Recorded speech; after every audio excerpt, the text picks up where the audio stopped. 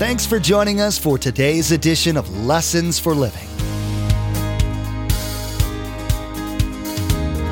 His word so fresh in our hearts abound. His word made flesh in the here and now. A new life is beginning. Lord, let us hear your lessons for living.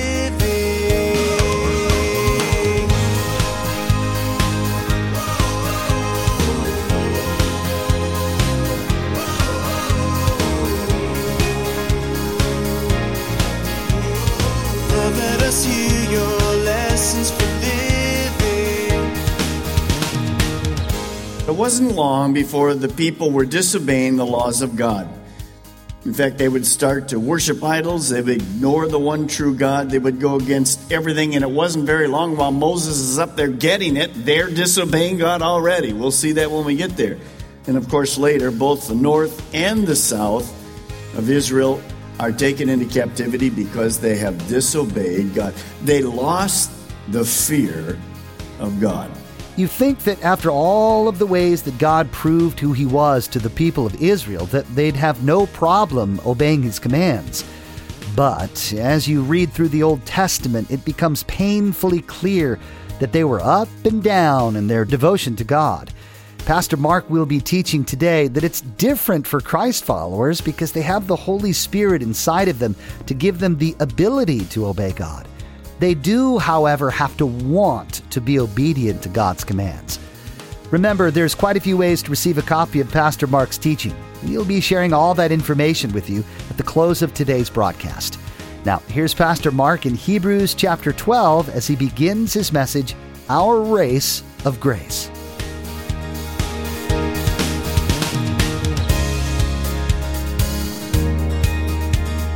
Lord, let us hear your lessons for living.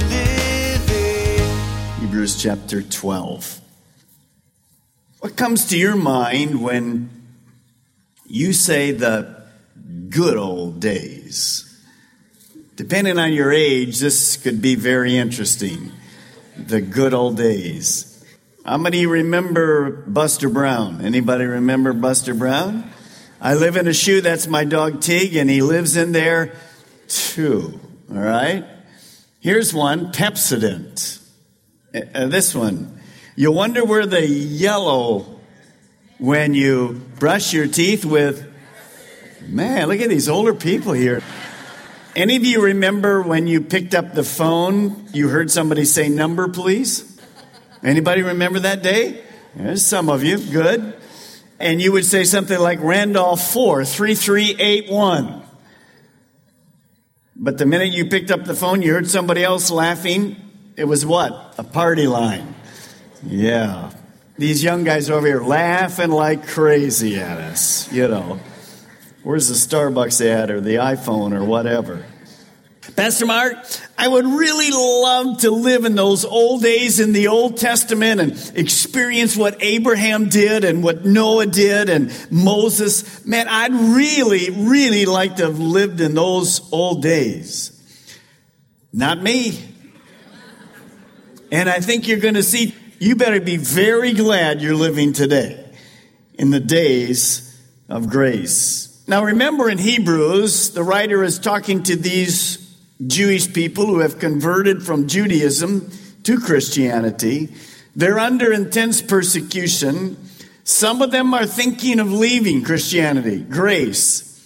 And they're toying with the idea of going back to the good old days.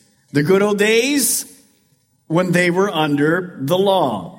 So the writer to the Hebrews in these few verses, 18 through 29, we kind of have this beautiful picture from two peaks, two different peaks. Mount Sinai, and as you think about Mount Sinai and what's happening, we're going to talk about the law in that. And then we're going to talk about another peak when we get close to it. And you're going to see it's very different.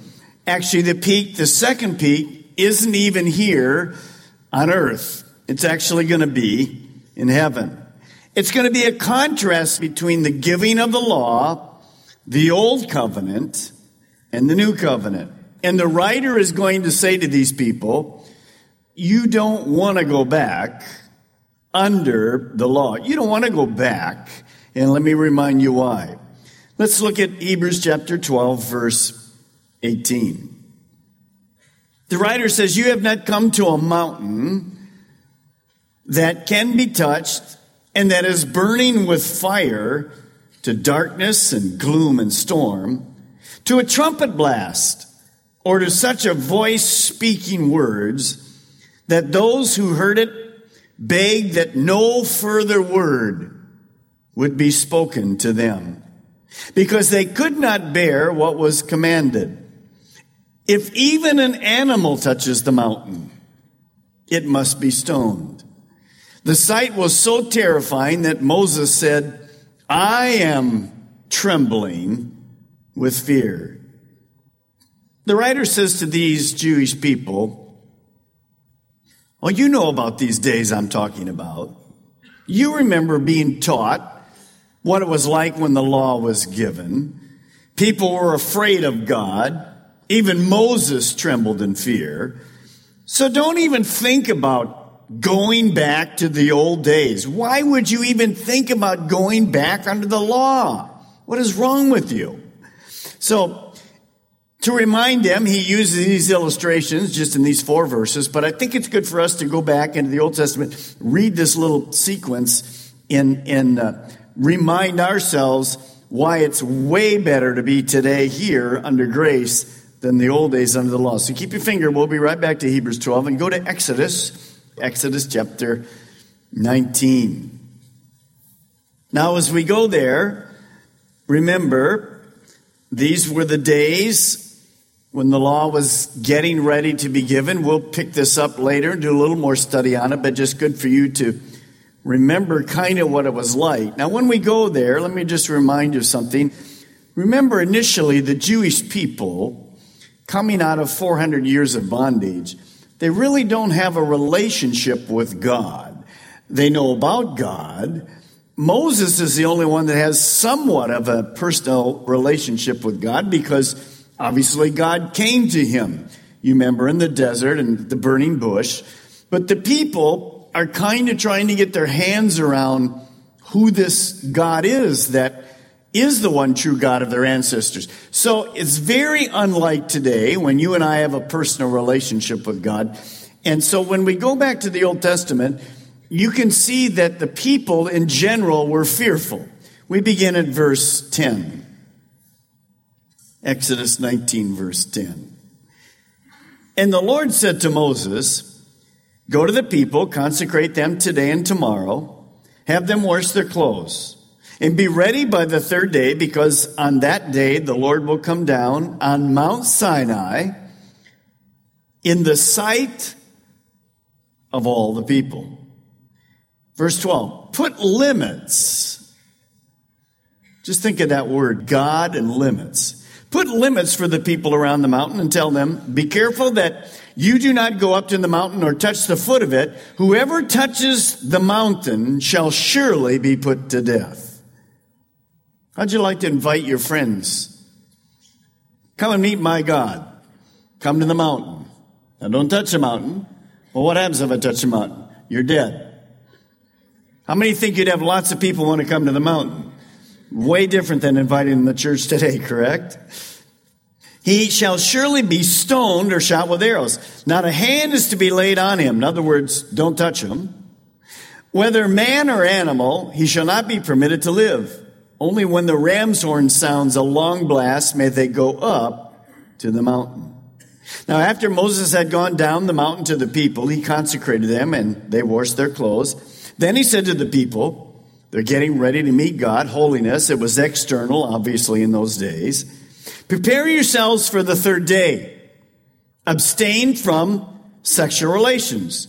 It's like we have in 1 Corinthians 7. Sometimes when husband and wife want to do some special things with God, you put aside the sexual to concentrate on God. Verse 16. On the morning of the 3rd day, there was thunder and lightning, with a thick cloud over the mountain and a very loud trumpet blast. Everyone in the camp trembled. Then Moses led the people out of the camp to meet with God, and they stood at the foot of the mountain. Mount Sinai was covered with smoke because the Lord descended on it in fire, and the smoke billowed up from it like smoke from a furnace. The whole mountain trembled violently, and the sound of the trumpet grew louder and louder. Then Moses spoke, and the voice of God answered him. And the Lord descended to the top of Mount Sinai and called Moses to the top of the mountain. So Moses went up, and the Lord said to him, "Go down and warn the people that they do not force their way through to see the Lord, and many of them perish. Even the priests who approach the Lord must consecrate themselves, or the Lord will break out against them." So Moses said to the people cannot come up to Mount Sinai because you yourself warned us. Put limits around the mountain and set it apart as holy. The Lord replied, "Go down and tell Aaron and bring Aaron with you, but the priests and people must not force their way through to come up to the Lord, or he will break out against them." So Moses went down to the people and told them. Now, after you read that, who would want to go back to the good old days? Is there anybody in this room who'd like to, "Man, Pastor Mark, I'm still ready to go back there"? No, not really. God's basically unapproachable. When God speaks, there's fear. There's no personal relationship at all. So the mountain's fenced off. There's no trespassing. Everywhere, if you disobey, it's not like, well, God, forgive me of my sins. If you disobey, you're killed. There was thunder, lightning, the mountain's on fire. It was an awesome time because the tablets, the giving of the law was coming. And God, in every way possible, said this to the people initially: stay away. Don't come to me. I'm holy and you're not. And so as you think about this, the demands of the law brought fear. It brought people to their knees. They would call out to God as we go through the Old Testament for mercy. The law simply brought fear to the people. So 4 keys I'm going to give you. Number 1. What's the writer trying to say to these Jewish people? Well, he says, you don't live, though, in those days. That's not the mountain we've come to. So, number 1, there's no need to fear. And now he's going to talk to them in a moment. Please enjoy God's grace. See, there was no grace under the law. Please enjoy God's grace. Now, we know that the law was given to show man that he couldn't be good enough, and of course eventually to drive man to Jesus Christ. But you would think with this fear, it would bring obedience, at least forced obedience. But it wasn't long before the people were disobeying the laws of God. In fact, they would start to worship idols. They would ignore the one true God. They would go against everything. And it wasn't very long while Moses is up there getting it, they're disobeying God already. We'll see that when we get there. And of course, later, both the north and the south of Israel are taken into captivity because they have disobeyed God. They lost the fear of God. And of course, with that came the losing of the wisdom that was necessary. So the law was temporary. It would drive people to the solution. The solution was a person, Jesus Christ. Now back to Hebrews chapter 12. Look at the first part of verse 18. You have not come to that mountain. So Paul says, this isn't where we meet God today. We're not under the Old Testament. We didn't come to that mountain, that Mount Sinai. Well, what mountain did they come to? Go down to verse 22. But you have come to Mount Zion, to the heavenly Jerusalem, the city, notice, of the living God. So God is speaking to them from another mountain peak. Now, Mount Zion, just this hill outside the walls of the old city, in biblical days, it was probably known as the Temple Mount area. But this Mount Zion is not speaking of Jerusalem on earth.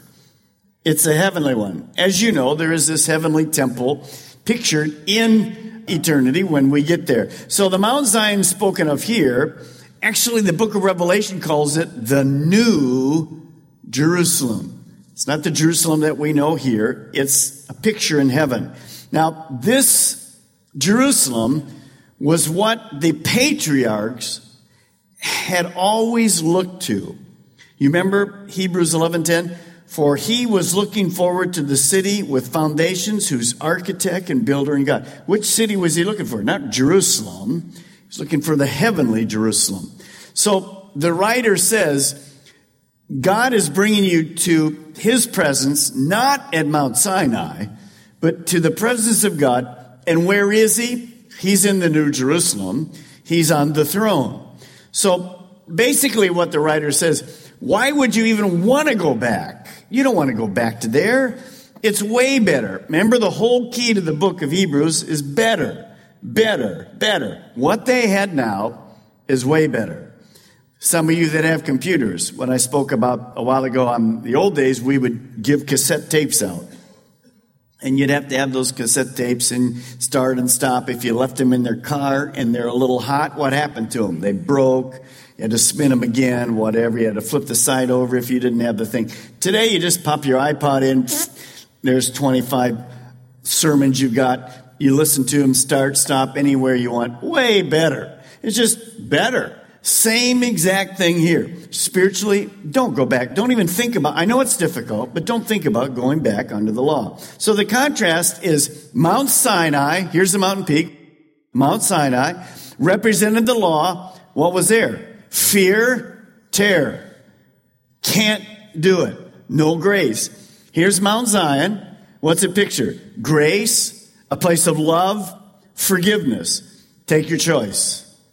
How many would choose Mount Zion? How many have no idea what I'm even talking about? Let's go through it again. You say, Pastor Mark, this has no application to me at all. Really? Well, would you like to be back under the law? Those of you that didn't pay any attention probably would have been zapped already by God. Been over with. You're thinking of a burger afterward or something. You wouldn't get a chance to eat it. You're already Krispy Kremes. So let me ask again now. Okay? Here we go. 2 mountain peaks. They're right in front of us. Mount Sinai, where there's the law, where there's fear, where there's trembling, where there's death, where you can't ever please God, you can't be good enough, you don't have a personal relationship with God. Or Mount Zion, where there's grace and mercy, God's approachable, he forgives you of all your sins. Which mountain would you take? Zion. Good. Praise God. God, they said it. So we're under grace. All right, good. Now, remember, this is a picture of the old covenant and the new covenant. How did the new covenant get established? I think it's interesting for us. Take a look at this, and you know this. This is Paul receiving the instructions about communion. Now, before I read this, remember what we just read in Exodus. People are ready to get the covenant, the law. They're ready to get it. They have to get cleaned up. They have to be holy and no sexual relations. Stay away. Don't come. Wait until I tell you. No personal involvement with God at all. Moses, Aaron can go this far. Moses here. No personal involvement. Now, just before, on the night Jesus is betrayed, he's with his disciples in the upper room. They're celebrating the Passover. He's there, but before they celebrate it, what does he do to the disciples' feet? He washes them. I want you to just get a picture in your mind. Fear, stay away, can't be pleasing. There's no personal thing with a God. Here's Jesus washing the disciples' feet. What a different picture. Now, why? Because this is the new covenant, not the old. I don't want to go back to the old. I want the new. I want the new covenant. Here it goes. Paul says, for I pass on to you, 1 Corinthians 11, for I pass on to you what I received from the Lord himself. On the night when he was betrayed, the Lord Jesus took some bread, and he gave thanks to God for it. Then he broke it in pieces and said, "This is my body, which is given for you. Do this to remember me." In the same way, he took the cup of wine after supper, saying, "This cup is say it with me, the new covenant." So this is the new covenant, not the old. This is a new covenant between God and his people. An agreement confirmed by my blood.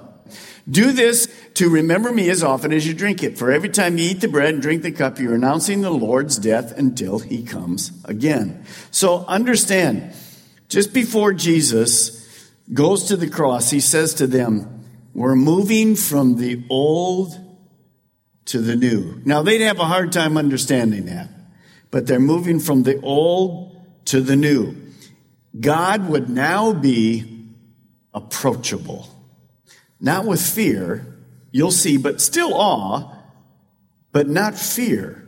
Now, look at verse 22.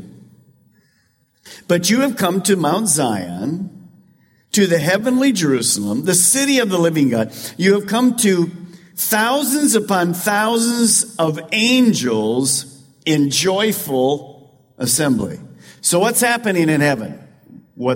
We know what happens in heaven. There's lots of praise. There's lots of worship. When we get to heaven, we know that there's going to be angels there. None of them are named Emma. There's going to be lots of angels. And it's going to be a beautiful thing because they're worshiping God. Now, why does the writer say, let's take a look at heaven? Well, for two reasons. One, while I'm on earth, spiritually, I'm already in heaven. If you're a Christ follower, positionally, Ephesians tells us, you're already seated in heaven. So God already sees me there. But I'm not there, I'm here. Well, how do I approach God? Does he have a big sign that says, fenced off, no approaching? No, it's exactly what? Exactly the opposite. Way different than the old. Doesn't say stay away. He says come. Remember this verse?